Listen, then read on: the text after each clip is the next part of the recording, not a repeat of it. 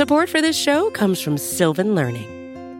When children love learning, they can tackle any challenge life throws at them. Sylvan's Insight Assessment can help you determine if your child is ready for what's ahead. It can also identify gaps in learning and point out areas that could be of concern for your child so they can tackle what's to come. And right now, it's the best price of the year at $29. Go to sylvan29.com to learn more and get your child's assessment for only $29. That's SYLVAN 29.com. I found myself in a meeting the other day just being like, let's hope that the people sitting at the desk in North Korea are like good, clear, rational thinkers about this whole thing.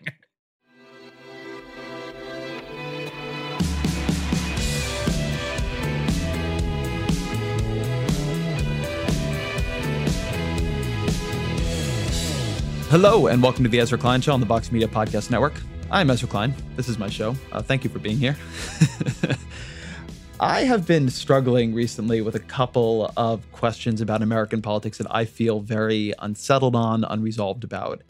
And one of the big ones is when we have a president who is understood to be unfit for office, who is understood to be creating risk that the people around him in the White House don't want to see created, that even his congressional allies in the Senate and in the House don't want to see created. What do you do about that? Is it okay because the guy got elected that you just say, well, we have 4 years of the country being pushed needlessly to the brink of, among other things, genuine nuclear war? How do you deal with the fact that we might have made a mistake? And how do you deal with the fact that the norms of politics are leaving that mistake unremedied? In fact, create a sense that there is no remedy for the mistake. You just absorb this risk until hopefully it goes away after the next election. When I have to think through hard things in politics, I like to talk with my friend Chris Hayes. He is the host of All In on MSNBC. He is a brilliant guy. I've known him for a long time and really, really always enjoyed talking to him. He's been on the show before. That was a great conversation.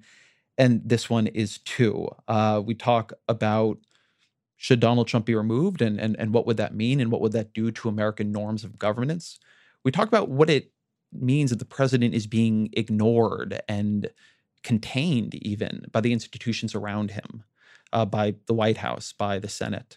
We talk about the left and how it is responding to the Trump era and what its fissures are and what its divisions are. And we talk about one of the bright spots right now, which is Republicans in Congress beginning to find their footing amidst Trump, beginning to show that there are limits to what they will absorb and that they actually realize that Trump has to be constrained in some forward-looking ways and beginning to constrain him in those ways. So it is not a hopeless conversation. It is not a conversation that will just make you feel worse, but it is a very interesting, very fun one. So I hope you enjoy it. A couple quick plugs. You should be checking out Worldly, our foreign policy podcast. It is very important right now. Their recent episode on North Korea is genuinely one of the most helpful things I have heard on that issue, heard or read or absorbed in any way. I am not exactly going to say it made me feel better, but it definitely didn't make me feel worse. And it did make me feel more informed. So if you're not checking out Worldly, which you can download wherever you get your fine podcasts right now, you really should be. That is Worldly. With that said, please keep sending me your feedback and your guest requests at EzraKleinShow@Vox.com. Again, that is EzraKleinShow@Vox.com. And here is Chris Hayes. Chris Hayes, welcome back to the program. Good to be back. So I wanted to talk again because I feel like things have gotten a lot weirder since we last spoke.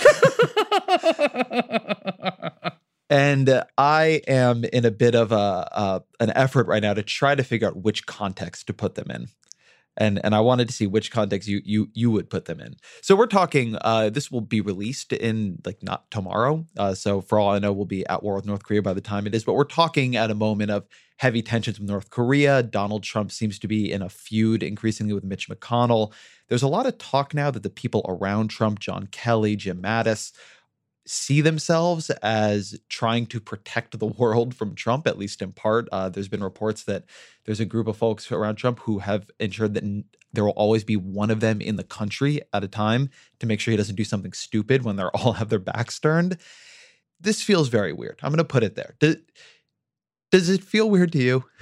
Yeah, no, yes, it feels extremely weird. I feel like there is, I mean, the word that people have used, and I think it's a pretty appropriate one, is unfit. The idea that he's unfit, that maybe he's fit for other jobs. He was fit to be a very successful reality star. He's fit for a certain kind of real estate deal making, but that he's fundamentally unfit for this job, both in experience and disposition, I think seems, I want to say inarguable, but of course it's not inarguable because there are other people who would argue it's not true, but evident and manifest. And I say this based on the statements that come from the people closest to him. You know, Dan Dresner has this Twitter thread he's always doing where I'll believe that the president's going into the office when his staff stops talking about him like a child, and they continue to. He is treated with the same kind of tactics that one treats a child. This to me is important. I just want to hold on it for a second because I think this is why this feels like such an institutionally strange moment. I don't think it is unusual in American politics to have a president who a substantial portion of the country really disagrees with or even thinks is dangerous, right? Dangerous in a more directed, competent way maybe, but dangerous, right? A lot of liberals thought that about George W. Bush. I think he actually did turn out to be quite dangerous. Yes. Certainly there were conservatives who felt that way about Barack Obama. What I have not seen before, and trying to read up on this and read up on other weird moments in American history, I have not found, is that we seem to be in a point where the institutions around Trump and around the large-scale mechanisms of American policymaking and foreign policymaking have all decided and have all recognized and are now all strategizing around the idea that the president is unfit. So his White House believes he's unfit, and there are maybe places where they think he's got good instincts or is a good guy, but they are also very clear-headed that the world needs to be protected from him from some degree. Anthony Scaramucci, in his very short tenure, said there are people in the executive branch who think their job is to protect the country from the president. Yep. Which that's true, and they are heroes. But Republicans in Congress believe this too. If you talk to them privately, increasingly some, like Jeff Flake, are saying it publicly. They believe that the president needs to be watched and checked. They don't trust him. They might want to get their agenda done through him, but they know this is not good. Foreign leaders, our allies across the world, have recognized that they cannot trust what the president says. They can't react to what he tweets. They can't take what he says as clear signals of American policymaking, and they need to endure his impulsivity and try to work around him, talk to the Secretary of State, try to make sure that they don't overreact to the president who doesn't know about their issues, all of a sudden appearing to blow up decades of American policymaking before he forgets about it and moves on to the next thing. And that feels weird. I don't know how to predict the outcome of every policymaking organ trying to marginalize a person who is supposed to be, or at least traditionally has led the executive branch, led the policymaking agenda, led the communication of American foreign policy. That feels really both different and very fragile. I completely agree. It feels different and fragile and hard to theorize a little bit. I basically agree with you. I think there's a sort of turning point that we've started to reach. I thought the military's response to his tweets on transgender service members was a fascinating turning point. The institution of the Pentagon, which is an incredibly fascinating, complicated, sprawling, powerful bureaucracy, the most powerful bureaucracy in the world, arguably. They did the thing that everyone has done with their bosses, where your boss tells you something you don't want to hear and you just like nod and say yes and then ignore it, which is turns out to be a very good tactic. I advise it to people with bosses everywhere. See if they come back and they say the same thing again. But they've done that to the president of the United States. And this is a place that is obsessed with chain of command, obsessed with command and control, obsessed with, following orders, which is not to say the Pentagon doesn't have a history of pushing back against, civilian orders at all. It very much does. But that to me was such a fascinating moment and symbolized is a perfect little microcosm of the broader issue, which is they don't really think he can possibly mean what he says. And here's the craziest part of it. To take this one step forward, I think you're right that institutionally the people around the president think that. I kind of think the president's totally comfortable with that as well. in this very weird way, I don't think the president wants to be in charge. I think he wants to sit on his couch and yell at his TV screen and tweet things, but is almost happy to be able to kind of get it out of his system and not have anyone listen to him. Like, I think his optimal equilibrium is hectoring Jeff Sessions, but Jeff Sessions not quitting, tweeting out the thing about transgender service members and the military ignoring him, tweeting out threats to North Korea and not actually changing American posture. I think that we have arrived at this new equilibrium in which both the interior members of his staff, the people closest to him, the actual federal bureaucracy and arms of the government, people in Congress, the U.S. public, global publics, and global leaders all basically understand the president is fundamentally a bullshit artist, and you just shouldn't listen to what he says. Well, I think that's clearly true, actually. I mean, it's a weird thing to say, and you're right. It sounds like you're taking a step further, but if the president didn't feel that way, he would fire people. Right? It is clear. That's exactly right. Constantly around him, people are not listening to his tweets, are going in other directions, are not immediately backing up what he says about North Korea with a similarly belligerent posture down through the State Department, down through the Pentagon. The military thing, he did not fire Jim Mattis after the military seemed to talk down his transgender tweet stuff. He seems to be okay with it. And it speaks to a broader thing that's happening with him that I have always thought is really interesting. He feels very alienated from his own government. You see it really around Jeff Sessions and the Justice Department. He will often talk about the Justice Department or our beleaguered Attorney General. He talks about it the same way you would talk about it if you were a pundit or a commenter, right? Like, what are they doing? The fucking Justice Department is doing a terrible job. Why did they go to court and defend my travel ban this way instead of this other way? And they're his, but he doesn't take responsibility for them, doesn't want to take responsibility for them, doesn't feel responsibility for them, and doesn't act like they are his to control. And so when they do something he doesn't like, he criticizes it and is upset, but he doesn't seem to want to own it. That's exactly right. He is a pundit he is a commentator on his own presidency.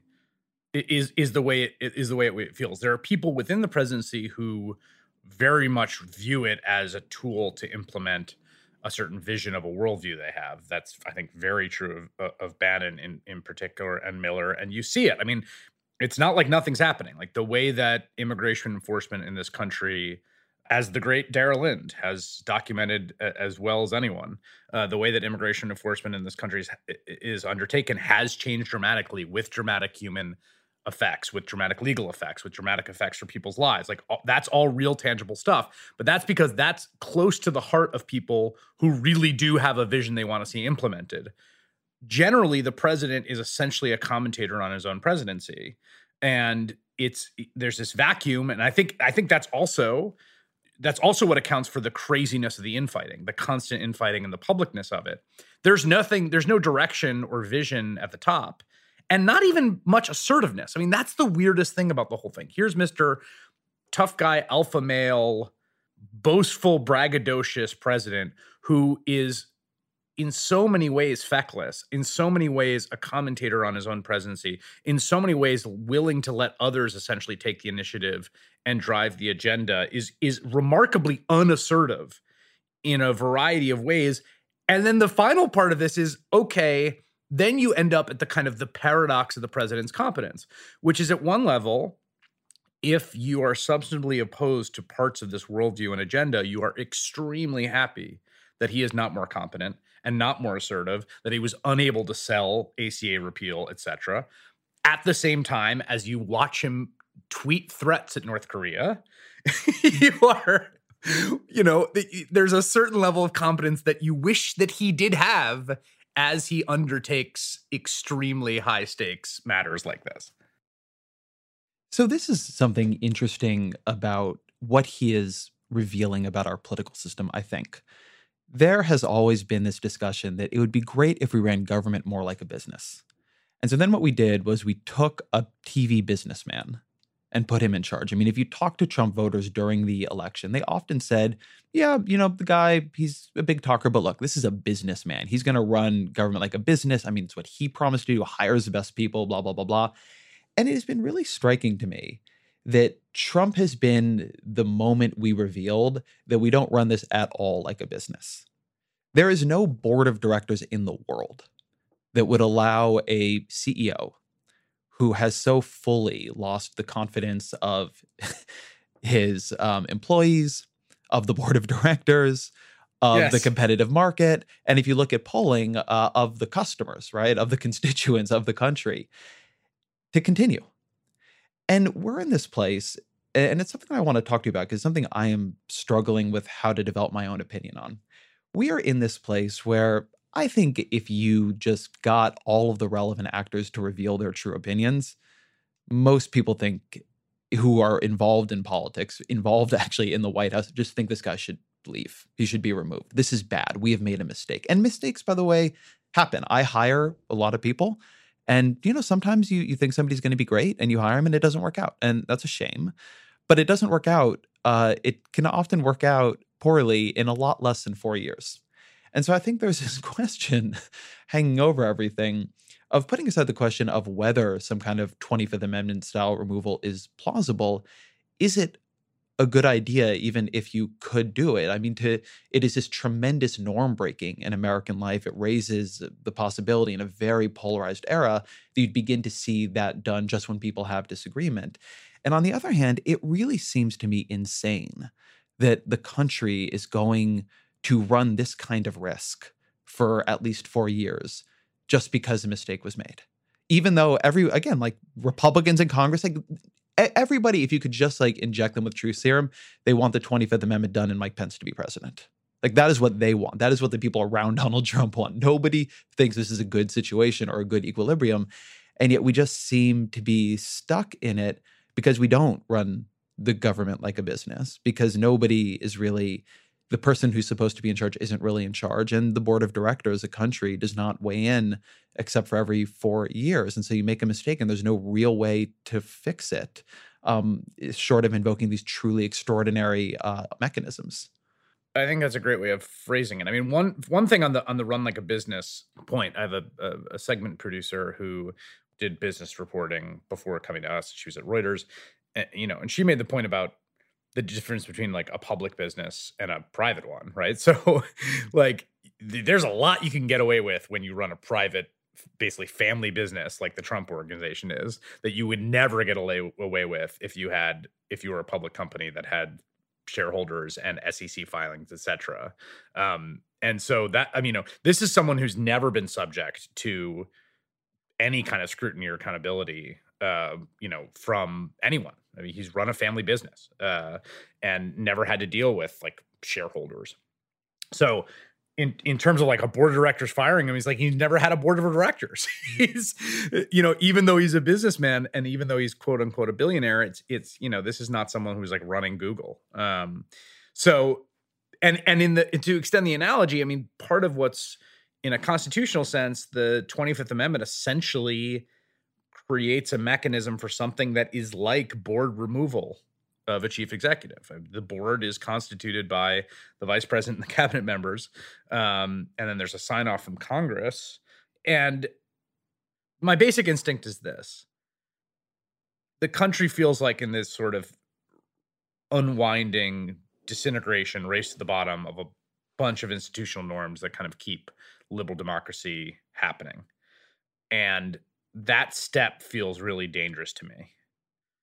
It seems to me a better course is, if there are essentially high crimes and misdemeanors, for some kind of impeachment proceeding, which A, there's precedent for, B, I think there's probably, we'll see. I don't want to determine the outcome, but it seems to me there's actually fairly good prima facie evidence of obstruction of justice already. And in terms of a remedy, there's that. And then the other thing I guess is, I sort of feel like, in a weird way, asserting normalcy against the abnormality is also something that I have a strong pull towards, which is, if you meet the abnormality of this president with extraordinary responses, which there's an argument for, I don't want to discount that, but it also seems like you're playing a part in this race to the bottom, whereby we start to just undo everything. the 25th Amendment becomes a constant threat. And we, the whole idea of democratic legitimacy begins to erode further in fundamental ways. So I agree with that, and I think I agree with that. But I'm going to take the other side of this argument for a couple minutes because there's something here that is unsettling to me. And so let me try to go through it. So to go back to your point about obstruction of justice, this is a way in which I don't really like the hopes and weight that have been invested in the Mueller investigation. I think it's clear Donald Trump obstructed justice, and whether he should be removed from office for it, I don't know. It's not obvious to me that if everything else were going fine, but he had overreacted in this case, that, in another context, everybody would be baying for his head. And so it sort of feels like a lot of folks who believe he should not be president have pinned their hopes on this. And I think even quietly, some Republicans have looked at this and said, well, maybe this will be the way to get them out. And maybe that's what you need, right? Maybe you need a pretext. And again, I am very skeptical this would lead to impeachment in any case, but let's imagine it did. What I think we're seeing here, though, is a real inability of the system to have remedy if it just makes a terrible mistake. And I do think Donald Trump is a terrible mistake. Now, one thing to say is, look, the Founding Fathers built a system with checks and balances. And so Congress can check the president, the Supreme Court can check the president, the way the executive branch has emerged, it can check the president. And more or less that is true.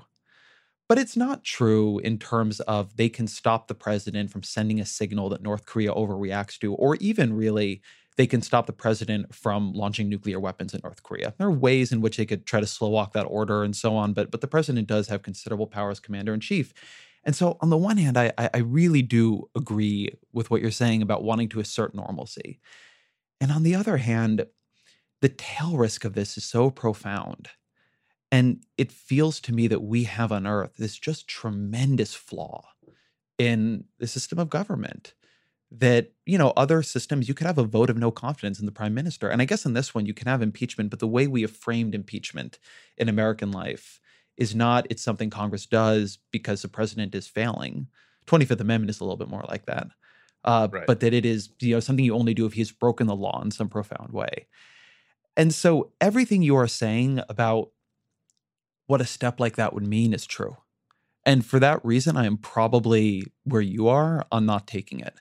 And on the other hand, I think sometimes about what will happen if the worst does happen in this presidency. And people look back and they say, you all knew. Right. Like you were watching this happen. Yes. You were reading his tweets. You were seeing him go around. I mean, you talked about the transgender tweets, but in some ways, one of the scariest parts of that was that it came out later that in the 9 minutes before him tweeting, I have a big announcement to make about the military or whatever the tweet was and saying it's about transgender rules, the military didn't know if he had launched weapons at North Korea or was announcing that we would launch weapons at North Korea. Yes, there's reporting that they're like running around, literally running. He ends with an ellipses and the Pentagon is in panic about what the hell the president's going to announce. And so there's one version of this, right, where Donald Trump's presidency is weird, but it has fundamentally normal outcomes at the end. And then everybody looks back and says, good, it's a good thing nobody freaked out and, invoked the 25th Amendment and broke norms in American politics. Then there's this other version where the Donald Trump presidency ends in catastrophe and, hundreds of thousands dead. And all the signs were there and we knew it and we were watching it. And there were generals around him who wouldn't leave the country because they were worried about what he'd do. And people look back and say, what the fuck was wrong with you people? Like, why did you let this happen? Why did all of you knew? And I don't know, like we live in an era when tail risk has been very real. Donald Trump is an example of it. And so there is this also feeling of irresponsibility. I mean, again, going back to how you'd run a business. If I had an editor, forget the CEO, an editor who was as catastrophically incompetent as Donald Trump was, and I didn't remove that person, and then we got just huge things wrong and like created a disaster for Vox, I would correctly be fired and I'd be furious at myself.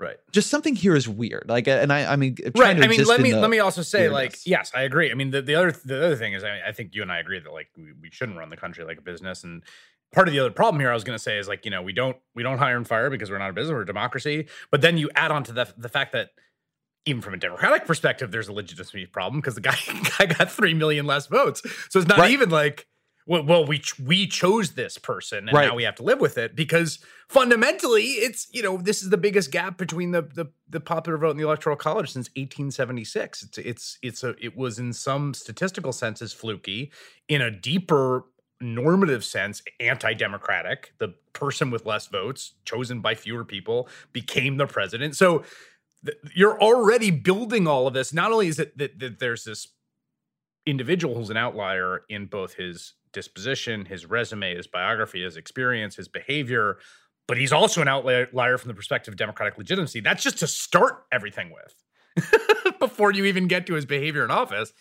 And I totally agree. And by the way, in an election that a big part of it was Russia was influencing the election using a sort of weaponized digital propaganda based off of a digital espionage campaign. And, Comey, upended it at the last minute for an investigation that turned out to be nothing. I mean, it is weird, right? Yeah. Not saying any of that negates the results, but no, but it's just we're not building on a tremendous popular mandate.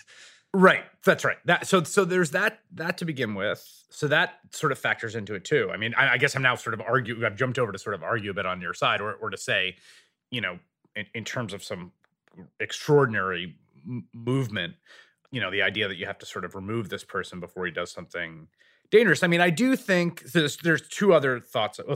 One is, I agree about the danger of viewing the Mueller investigation as some white knight deus ex machina that will save the country. And when I was on book tour, I would just be saying this was always my sort of hectoring, finger wagging lecture to people, was like, you should, like, that will happen, and you should work hard as a citizen to, channel your values as a citizen into your democratic representatives to push for politics you want to see. Like, basically conduct yourself through normal politics. I think is a really important thing for everyone to kind of keep in mind during this period.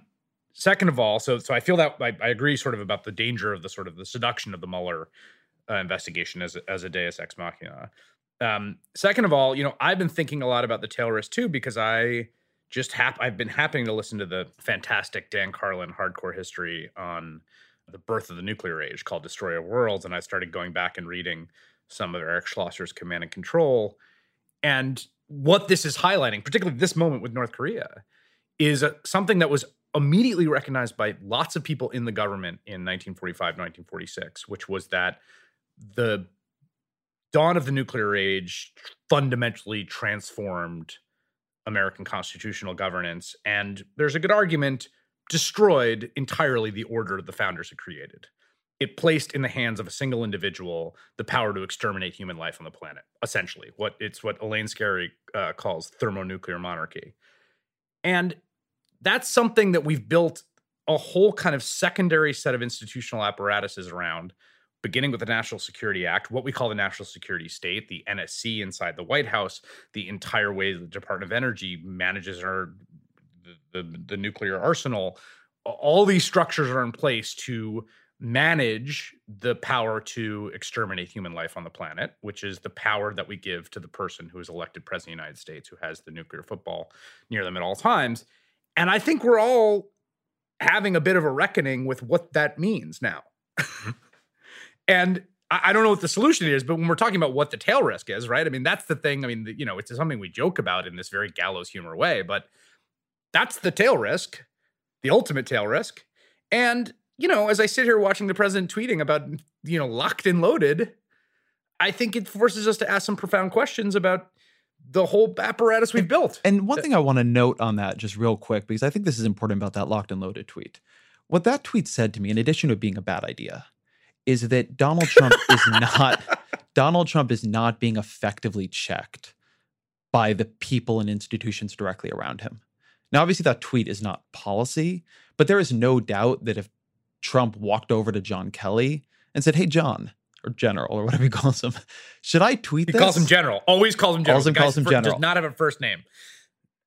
Kelly would have said no. Mattis would have said no. Rex Tillerson would have said no. And I'm sure people have been trying to tell him, stop. This is not what we are saying elsewhere in the government. Stop. It is not helping.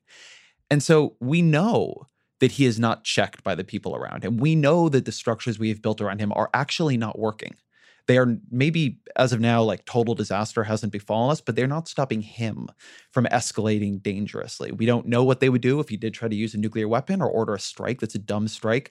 But we know that he trusts his counsel on this more than he trusts the counsel of the people around him. And so again, I just want to add that to the risk, because we are watching in real time that he is not being stopped. Right. Although I would, to argue on the other side, I think I think the weird equilibrium we've reached, and it's not a stable one, just to be clear, nor do it's what I endorse, but I do think it's like he expresses himself and he throws tantrums and he tweets and other people do the governing. Now, the problem here is the intersection of the statements of the US government with policy, which is that in this context, the statements of the US government are policy, right? Like they're not separable from governing. Like in the theater of international diplomacy, the words the president says are key parts of the actual governing mechanism. But the hope at this point is that basically North Korea and everyone else is doing the same thing that everyone else is doing, which is just understanding that he's just trash talking. And in some ways, again, I'm now really going for the best case scenario. I mean, in some ways, we already do this with North Korea. Like, we understand that North Korea says crazy, threatening things all the time about how they're going to turn Guam into a sea of fire or Seoul into a sea of fire, or, and they don't do it because they make the same rational calculations about use of force that all nations do. And so, you just hope that they're now applying that logic to our own leader. Okay, but this is where I get very nervous. I agree with what you're saying, but we don't actually know that's the equilibrium.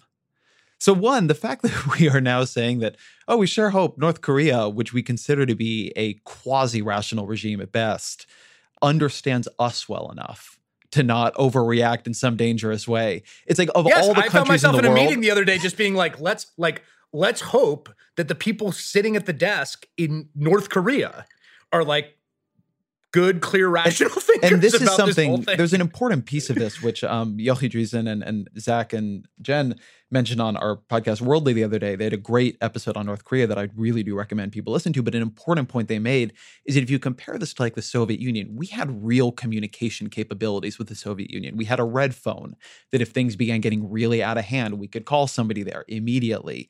We basically do not have communication with North Korea. They do not have a communication infrastructure. They do not have decent diplomats. Like, we don't know how to get to people very effectively. We can try to go through China. But just one reason it worries me is, in addition to North Korea being a very unusual regime, we do not have the structures that we have with most regimes we have an adversarial relationship with, where we can communicate at multiple levels simultaneously very effectively. We can do that with Russia. We can do that when we get upset with China. We could do that with the Soviet Union back in the day. North Korea, one just thing that is unique about our relationship with them is that we have basically cut off contact, and we have Western European intermediaries, Asian intermediaries, but we do not have a lot of efficacy ourselves. And so the possibility for things to get out of hand quickly and for Trump to make that worse quickly, that's where I get afraid. Yeah. No argument here. I mean, that is, yes. Like, it's all playing with fire. I can't tell often when I'm trying to analyze what's happening if sometimes I think I'm succumbing to hysteria. Sometimes I think that, there is merit to the kind of anti-Trump critique that the press has sort of lost its minds and the chattering classes have lost their minds about this guy. And there are times when some small story blows up that later turns out not to be entirely true, that, feels like a point on the side of that framework. I don't think that framework is the correct one for interpreting this era, but there are moments where I question whether there's more truth to it than I'm willing to let on. I also, sometimes I oscillate between feeling that and feeling that I'm doing the opposite, that I'm sleepwalking through an absolute constant catastrophe and crisis, that my instinct for just psychological self-preservation wills me into seeing as everything is going to be okay when it's not. And I I spend all my time basically oscillating across that spectrum of belief about what we're experiencing, particularly when we're talking about nuclear diplomacy. Right. There's some, bell curve of risk here where we are in the range of it, or how I feel about where we're in the range, sort of changes from day to day based both on his behavior and my own kind of mood, I guess. Let me offer a framework I'm toying with on the media side of this. I think the media goes too far on being offended by Donald Trump and does not go far enough on appreciating the tail risk danger of Donald Trump. I think that is a great formulation. I think that's quite true. I think a lot of people, it's fair to look at the media, and the media is real willing to be angry about stuff he does, to take his tweets in the worst way you can, to hear, things he's saying that are a joke, but not treat them really as a joke, treat them as more seriously than he meant them, to look at little things that are happening in the administration or an anonymous leak and give it more credence than maybe it deserves. I think there's a real willingness to make Trump look bad or to feel offended by things he does that is, even though I think he is quite bad and, people should feel offended, I do think that the outrage meters are always turned up to 11. And so people give credence to things they shouldn't always give credence to, or don't look for a generous interpretation when sometimes there is one.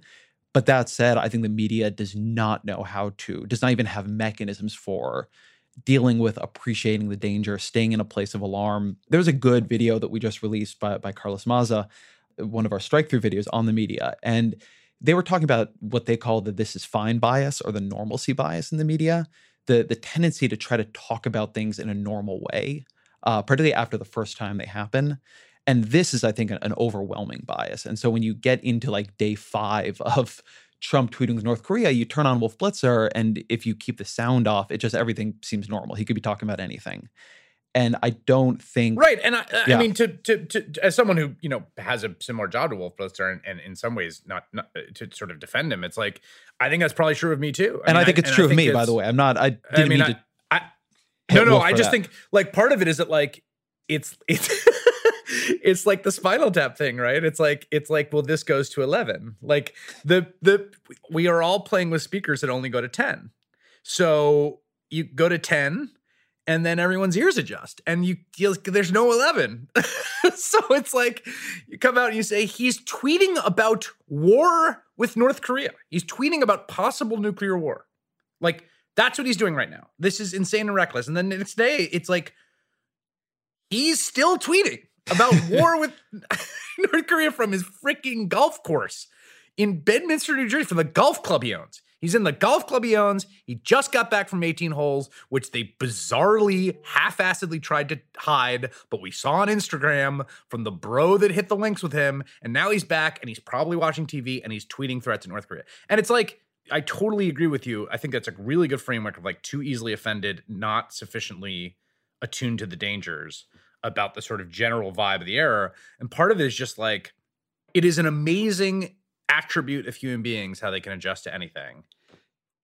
It's something that always strikes me reading any chronicle of different ages in history, or particularly war reporting.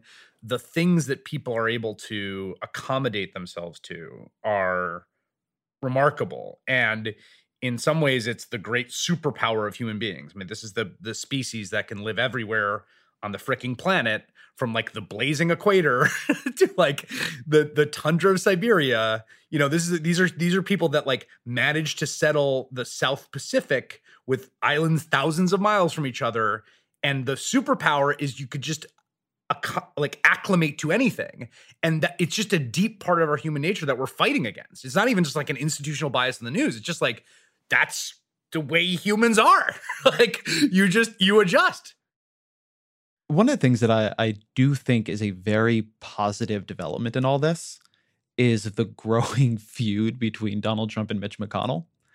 I think there's been some real signs of life from Republicans in the Senate around checking Trump. I do think passing the Russia sanctions by a veto-proof majority and tying his hands there was a pretty strong signal.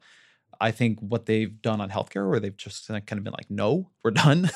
Please stop acting like this, and have not seemed, in the way the House did, to take his continued ranting on this seriously. And then I think Donald Trump has been really helpful in this by going so angrily and aggressively against McConnell, which pisses McConnell off, which pisses Republicans in the Senate off. I think you've begun to see discussions from people like Jeff Flake about the need to curb Trump that are positive. And I know, and I feel this too, it's not as far as I'd like it to go. But I do think that it's an interesting question of what is realistic here. I know a lot of liberals who will look at this and say, yeah, but they're voting with Trump. And they seem to see the measure of independence as being, not voting like a conservative, because Trump in many ways has been pretty amenable to the conservative agenda. It's just his other weird stuff that becomes a problem. But it feels to me like Republicans in Congress have made appreciable movement in the last month and a half, particularly in the Senate, at beginning to define an alternative identity, both in how they set their own agenda and also in how they respond to him, and also in what their relationship with him is like. So how much goodwill he has to draw on and how much it is part of their normal course of affairs to be defending him or playing down what he's doing. Now, it hasn't led to anything extraordinary yet, but in terms of flickers of life, I'm curious if you see what I see in that. Yes, I agree. And it's something that I was always skeptical of because I felt like there was this weird, again, there's been this sort of impulse to find saviors from people, particularly who are opposed to the president, his agenda, who didn't vote for him, who don't like him, that like someone's going to come save us. It's going to be the good upstanding Republicans are going to come save us, or, the investigation's going to come save us. And I found it always like a weird, a sort of suspect impulse. And so because of my suspicion of that impulse, I have been very suspicious of a story about Republicans are starting to turn against Trump. And even with that suspicion, I agree that there have been real concrete signs in the past bit that is actually happening. One of the biggest, I think, was just the idea of the pro forma sessions, pro forma staying in session in the Senate so that he can't do recess appointments, which is generally the kind of thing you do for the opposing party's president because you don't want them to do recess appointments. But to do it to your own is, that's a pretty big fuck you. Like that is a significant thing they did. That's a decision by leadership, Republican leadership. That's not a bipartisan choice, even though Schumer called for it, to say like, no, we are not going to give you this power. I think that's right. And so this gets to something tricky. One question I have here is, what does an independent from Trump Congress look like? I think a lot of liberals have unrealistic expectations of this, right? I see a lot of frustration that, this Republican says he's worried about Trump, but he's also voting with him on healthcare. Well, Trump has come to where Republicans are on healthcare, not the other way around. And so I think you can't expect that what is going to be the hallmark of opposition to Trump is abandonment of conservative policy goals. Like, that's not going to happen. But I do think the pro forma session thing, the fact that a couple of Republicans are now on a bill to protect Mueller from Trump, Tom Tillis from North Carolina has come out with a bipartisan bill on that. That's an important thing. Lindsey Graham, I think, has endorsed that, if I remember correctly, the pro forma sessions you're talking about. What this says to me is that there is real recognition of some of the abnormality here. And I don't think they have mechanisms yet on everything, but between that and the worsening relationship between Trump and the Congress, I mean, he's doing exactly the thing he should not do when he's beginning to face this kind of pushback from Congress. He's not strengthening their relationship with him. He's weakening it, which, bless Trump for having that impulse. I think that's great. That leads to a situation, I think, where if he began to go further fast, it feels to me like the opinions are beginning to solidify, at least among Republicans in the Senate, that there could be a response. We don't yet know, and also Trump has not done something yet, at least in the last couple of weeks, that they could really respond to him, and they can't make him stop tweeting. But it does not feel to me like there would be it feels to me like there might be a little bit more pushback if Trump did try to do something like fire Sessions to get at Mueller, or did try to get a declaration of war against North Korea or something like that. Yes. No, I agree entirely. I think they are. Here's my read on this, and it connects to part of what you're saying about how, they've been voting with him, which again, I think you and I both agree that the non-Trump institutional Republican Party is deeply abnormal in certain really dangerous and pathological ways. In its behavior, legislatively, that's distinct from Trump, but is part of a similar coincident trend of sort of erosion of norms and in sort of institutional bulwarks. That said, my feeling always was that, I always felt like there was this hope from a lot of liberals that the Russia stuff and the investigations and the corruption or the accusations of corruption would ultimately force Republicans to kind of abandon the kind of agenda they had in common with him and turn against Trump.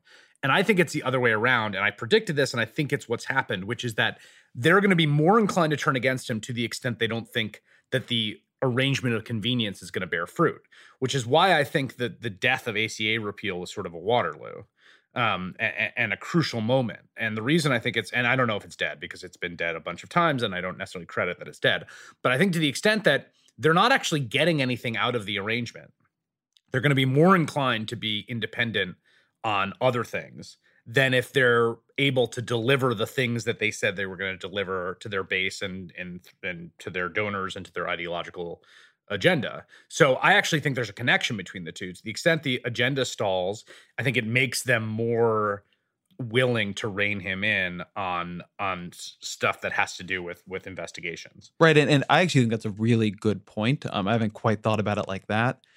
And I do think it's notable that the agenda stalled and it caused the two sides to turn against each other, right? It caused Trump to turn on McConnell. It's also caused Republicans in Congress. I mean, some of Trump turning on McConnell came from McConnell saying, hey, look, Donald Trump has not done this job before and has had unrealistic expectations about what would happen in Congress. So you're beginning to hear McConnell's frustration with Trump. You've heard a lot of Republicans trying to get Trump to stop sabotaging the ACA in the meantime because they think they'll be blamed for it. That seems to me to be a big deal here because, as you say, that what kept them all together was the belief that they could get things done. And it's not just that they didn't get Obamacare done, but that the way that has fallen apart, it does not look good for tax reform. You've not seen a smooth move over to tax reform or to infrastructure or to something else they care about. There's not currently a Supreme Court vacancy for them to get excited about. So increasingly, what is knitting them together? Like what is holding them there? Well, I have a kind of a cursory but grand unified theory of conservatism at this moment, which I think actually that connects Trump, the Congress, and the conservative media. And what I find fascinating in a weird way against all three is that they all seem to not actually want the power they have. If you watch Fox on a big news day, you are just as likely to see a piece about a freshman at Kenyon who burned a flag, or a club in Wisconsin University that banned white people, or transgender athletes having an unfair advantage, as you are to see what's happening in Washington. And this would be even true, like even when the ACA repeal was happening, when it was looking good, it was barely being covered. So the conservative media is living in this place of powerlessness. It's clearly a calculation they're making that what their audience wants is to feel imperiled and threatened and powerless. And so they go to places of non-conservative dominance like universities to cover those stories, to cover the Google memo, right? That the idea that like we're this outnumbered minority who's being persecuted. Then you look at the way that Congress has behaved, and what became very clear, particularly in the Senate, and it was sort of true in the House, was that what they wanted in the Senate was to pass a bill that would get vetoed. Like, they didn't want to pass a bill that would change the law of the ACA. They wanted to go back to the good old days when they passed laws the president would veto that had no meaning. They wanted to just do the symbolism that they've been doing. And when confronted with the actual reality of governing, it fell apart. And then you look at the president in a weird way. I think he just wants to watch cable news talk about himself and tweet at it. I don't think he wants the power of running the country. I think he's perfectly satisfied to like coordinate this kind of, sort of spectacle. And so it's a very strange thing that I've sort of picked up in the entirety of this movement that ostensibly controls every part of government, controls almost a supermajority of state houses in the country. I mean, this is a party, the Republican Party, and a movement, conservative movement, that in certain empirical measures is more powerful than it's ever been, and whose sort of social, psychological, emotional life as expressed through its media organs and in the behaviors and statements of its leaders is a kind of pining for the days of powerlessness. I want to ask in the time we have left then about the other side of this. So Democrats, it's a little bit hard to say exactly how much you give them for stopping Obamacare repeal. I mean, they held their group together, which I think was to be expected, and were reasonably effective in the opposition. And I think that Schumer did a good job creating space for McCain to come over to their side on it. But they've also now released a Better Way agenda, which I do think is an interesting agenda and sort of moving further on anti-monopoly concentration measures than before, has a pretty robust prescription drugs dimension, is moving to the left. There's been a lot more coherence between Bernie Sanders and the rest of the Senate Democratic Party. I mean, there's internal frictions there, but in terms of how they all work together on the Affordable Care Act, they really did do a very good job of sticking together and not getting split on things like single payer. I am curious if you have a sense of where the Democratic Party is moving and how it is evolving now that it's had a little bit of time to get its bearings, now that it's had a couple successes in opposition, and now that it's beginning to look towards 2018 and to try to think about what it becomes. Yeah, I think the shorthand that it's moving to the left is correct. I think that's true on issues of political economy. I think there continues to be a very both important and often maddening conversation about so-called cultural issues or so-called identity politics or social issues or whatever the huge ambit of those issues are called, which again, I think are almost all connected in deep ways to people's economic security and so are not separable from economics and political economy, but get sort of placed in a different bucket. So I think there's a lot of ferment. Look, here to me is the issue. In many ways, Democrats came off an administration that was one of the most successful presidential administrations legislatively. And in certain ways, in terms of economic management, when you look at what started under Obama and where he ended up, of any Democratic president since LBJ in domestic sense and maybe FDR, right? Mm-hmm. And yet at the same time, the fundamental problem of the economy was not changed. And that shows up in the chart that David Leonhardt just published, using the Zuckman and Piketty data about inequality. Like, even under this combined Democratic governance, they did a lot of things that improved from the status quo in real, concrete, and significant ways. The fundamental issue with the economy, which is the economy does not produce gains for the average worker. That didn't improve. And there's this great J.W. Mason paper for the Roosevelt Institute that basically makes the argument that we're essentially still in the recession in certain key ways, that we're undershooting in a sort of permanent sense the trajectory of American growth that was bent downwards by the impact of the financial crisis and the ensuing recession. And so there's this just deep central problem that is a almost existential tear at the social contract of the country. And I think it's felt particularly hard by a generation that came of age into the recession and its aftermath, which is just like the American economy just doesn't work for average people. That's the tweet length version. The American economy does not work for average people. And I think the future of the party, and I think something they're grasping, is basically that you have to come up with a solution to that tweet length problem. And there's a really interesting conversation about what the solutions are. And you talk about some of the kind of concentration and antitrust work that is being done intellectually, some of the regulatory ideas, some of the ideas around universal basic income, job guarantee, raising wages. There is a pretty, interesting, roiling debate about what is the package of solutions or the structure of an economy that would reverse that central crucial trend that even combined democratic governance for all the good it did, which I think it did a lot of good things, really just didn't crack that nut. It just remains the case that the people at the very top are essentially managing to extract every surplus penny that the economy produces. It's bananas. So that to me is the big question. And I think you're right that the Democrats are moving left in some ways, but it is not an easy question to answer. And it's also a big enough problem that a bunch of sort of marginal ideas, we've already gone through a period where a bunch of ideas were applied to solve it that didn't actually solve it. Well, I think one of the interesting sub-themes of that question is that the Obama era and the combination of its very, very, very real successes with its inability to solve some of the deeper problems of not just the economy, but I think more broadly of the society. I think that one of the great cleavages on the Democratic side right now is not so much policy as it is politics. And this is something that I think is not getting discussed well. So, and I'm almost like tentative about going into this because I want to write something more careful on it. But one of my senses of Democrats, and I think this is true in this sort of quote unquote neoliberal debate, is that there's a political divide now and a policy divide. The policy divide is often less deep than people think it is, and the political divide is often quite a bit deeper. And so, take something like single payer healthcare. I am often framed as a neoliberal in this debate, but if you could get single payer healthcare passed, I'd be totally fine with it. I think that'd be great compared to what we have now. And I think that was true for a lot of people in the Obama administration. I think it's true for a lot of people on the left. And conversely, you saw with Bernie Sanders, who's a single payer supporter, that he would vote for the Affordable Care Act. And he would vote for the stimulus bill, even if it wasn't big enough. I think there's a lot of, what do you want? But what you want is in many ways driven by what you can get. And so then I think there's this other thing that Obama's come to stand in for. And I do think a lot of the neoliberalism debate revolves around in ways that aren't always clear.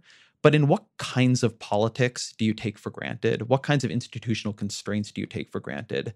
And what do you think you need to do? I mean, part of what Sanders is proposing as an evolution, or in some ways a rebuttal to Obama-era politics, is that you can't fix the system by working within the system and with the system's existing stakeholders, right? Obama ran against special interests and he ran against a system that didn't work for you. But when it came down to it, his vision of how to fix that was inclusive, was working with people, was talking to Wall Street bankers, was talking to people, was talking to Republicans, was compromising with conservative Democrats. And, I think his version of that was you actually have to do that. And even if Bernie Sanders were in office, he would have to do that too. I tend to think there's a lot of truth to that. But Sanders definitely believes, and I think a lot of Democrats believe, that you sort of need to upend the politics more profoundly if you're going to deal with these more profound issues. And maybe it doesn't work, but you do need to throw that more Hail Mary pass. You need to go outside the system. You need to overwhelm it. You need to decide who your enemies are. You need to really try to destroy them. And that has created I don't think people in politics do a great job debating political theories of how to get things done. I think they talk about them, but they don't tend to argue them directly the way they argue policies directly. But that feels to me like a very, very unresolved tension on the left right now. That do you accept that this is a system and you have to work within it, or is the system so broken you somehow have to figure out a way around it? Yeah, I think that's right. I also think it's related to that as a set of questions about who you trust and who's acting in good faith. And I think that, there's a lot of suspicion about bad faith in different parts of this, debate. There's, I think, a lot of folks who are, critical of, neoliberal technocracy, for sort of lack of a better term, think that it's fundamentally a kind of bad faith, self-justifying enterprise of overly credentialed in-club folks who fundamentally don't actually care about justice and equality and are all kind of just fluffing each other's resumes. And I think that likewise, the neoliberal technocrats think that the sort of quote unquote Bernie bros or the Red Rose Twitter or whatever the sort of stereotype of the sort of left socialist end of the coalition are kind of mean-spirited trolls or have some sort of personal beef, or often what ends up happening is some sort of I think really wrong-headed projection onto them of, having issues with women or people of color, et cetera, despite the fact that a lot of the folks in that wing of the coalition are women and people of color, et cetera. So I think there's just a lot of mutual mistrust around good faith and bad faith that is part of the politics of this. I also just think that there's for all there was this big DSA, Democratic Socialists of America conference in Chicago, and for all the talk about this sort of resurgence in democratic socialism, partly being driven by Bernie Sanders and his association that way, I think that there's a little bit of a lack of under-theorization for a broad framework for what a 21st century democratic socialism in America would look like. Like so much of what, and that's partly because the channels of power and policy development tend to be the ones associated with the sort of neoliberal technocracy or the incrementalists, or the folks that come up through the sort of existing institutions that are basically center left institutions that look for ways to range inside the possible. But I do think that on a sort of substantive grounds, I do think that the idea that Barack Obama, who's one of the most skilled and gifted politicians, and I think one of the most sort of brilliant, competent individuals sort of ever in American public life, with huge, overwhelming Democratic majorities in a time of crisis, sort of pedal to the metal, were able to pass and do all this stuff and really realize a lot of things were unable to solve this central problem, means that you do have to start looking for solutions in new places. I don't think that's a crazy idea, because I think that's at least one of the lessons I've drawn. Well, I think there are actually two pretty interesting questions there. Well, maybe more than that even. But one is that I think that the way that kind of bad faith argument goes on both sides, I think the way you framed it is correct. But I think the other version is, from the Bernie left to the Obama left, let's say, is the view that there's like a bad faith, technocratic, and somewhat corrupted idea, right? That these folks have spent so much time around Wall Streeters and, Ivy Leagues and on, that just what they believe has gone a little sour. And maybe it's even believed in good faith, but it's really wrong. And what you get going backwards from the Obama left, and really got this from the Clinton left to the Bernie left, was that there's just like you would often hear the word like an unseriousness. That, yes, just like with making the compromises of governance, like it's all great to give big speeches and like have big rallies. But like when it comes down to it and you've got to win over the 51st or the 60th vote in the Senate, like, okay, what do you do? Right. And if you're not willing to actually get something done, then you're actually not trying to help people. You're trying to show what a great person you are. You're trying to show your own purity. That I think there's a suspicion sometimes that we were talking about the Republicans who are more comfortable in the minority. That sort of Clinton, Obama, more technocratic left has that suspicion that the Bernie left is comfortable in the minority, but actually does not have a plan for the majority. Right. And then there's this question, but this is where I do think there's something interesting happening just in all politics right now. Obviously, Donald Trump is not being successful, and there are a lot of lessons in that. But what he has done is, it's pretty clear there are many more ways of doing politics than people thought were possible a couple of years ago. Absolutely. And I think even if you're not even taking Trump, but you're just looking at the way Republicans almost rammed through a pretty insanely unpopular healthcare bill on top of an insane process. I mean, Democrats, I don't think really would have even considered what Republicans did as a possibility in 2008. And in many ways, maybe it wasn't. Where people were on things was just they were at a different point. 8 years has radicalized people on both sides. Democrats changed the filibuster rules. I mean, all kinds of things have happened. But between what's happened with Trump, what's happened in congressional process, all of a sudden you look at it and you say, well, yeah, I mean, it may be that people whose careers were forged in the 90s and even in the Obama era, they do have a narrow view of what's possible. And while some of these other plans might lead to tremendous failure, and I think Trump's is currently on the road to quite a bit of failure, the boundaries of the discussion should not be taken as narrow as I think they have been. Yeah, I think that's true, and I think that like the animating idea behind the Bernie would have won meme, which is a sort of trolling meme in some ways, but also I think a sincere statement of counterfactual belief. Whether true or not, I think the part of the idea, part of the notion there is like, before Trump's election, the idea that like America would elect a 72-year-old Jewish Democratic self-evaluated socialist was like obviously preposterous. But then it elected Donald Trump, and like who the heck knows? And the like after Trump, who the heck knows what's possible? I think is independent of the actual Bernie would have won question, which is obviously unresolvable. There is I think a degree to which like the boundaries are open, and in some ways maybe the sort of hopeful flip side, if we want to sort of end on a hopeful note, the kind of plummeting terror one feels as we watch one institutional constraint fall down after another. The flip side of hope is that those constraints are also limiting. To the extent these sort of frontiers have opened, and the frontiers have opened in one direction towards like maybe we will have a nuclear war, but to the extent there's a silver lining in the frontiers opening, it's like maybe a bunch of things are possible in politics that we had just been thinking weren't possible. Chris Hayes, thank you very much. Thank you. Thank you to Chris for being here. Thank you to my producer, Jillian Weinberger, to my engineer, Riyadh Shawi. The Ezra Klein Show is a Vox Media Podcast Network podcast, and we'll be back next week.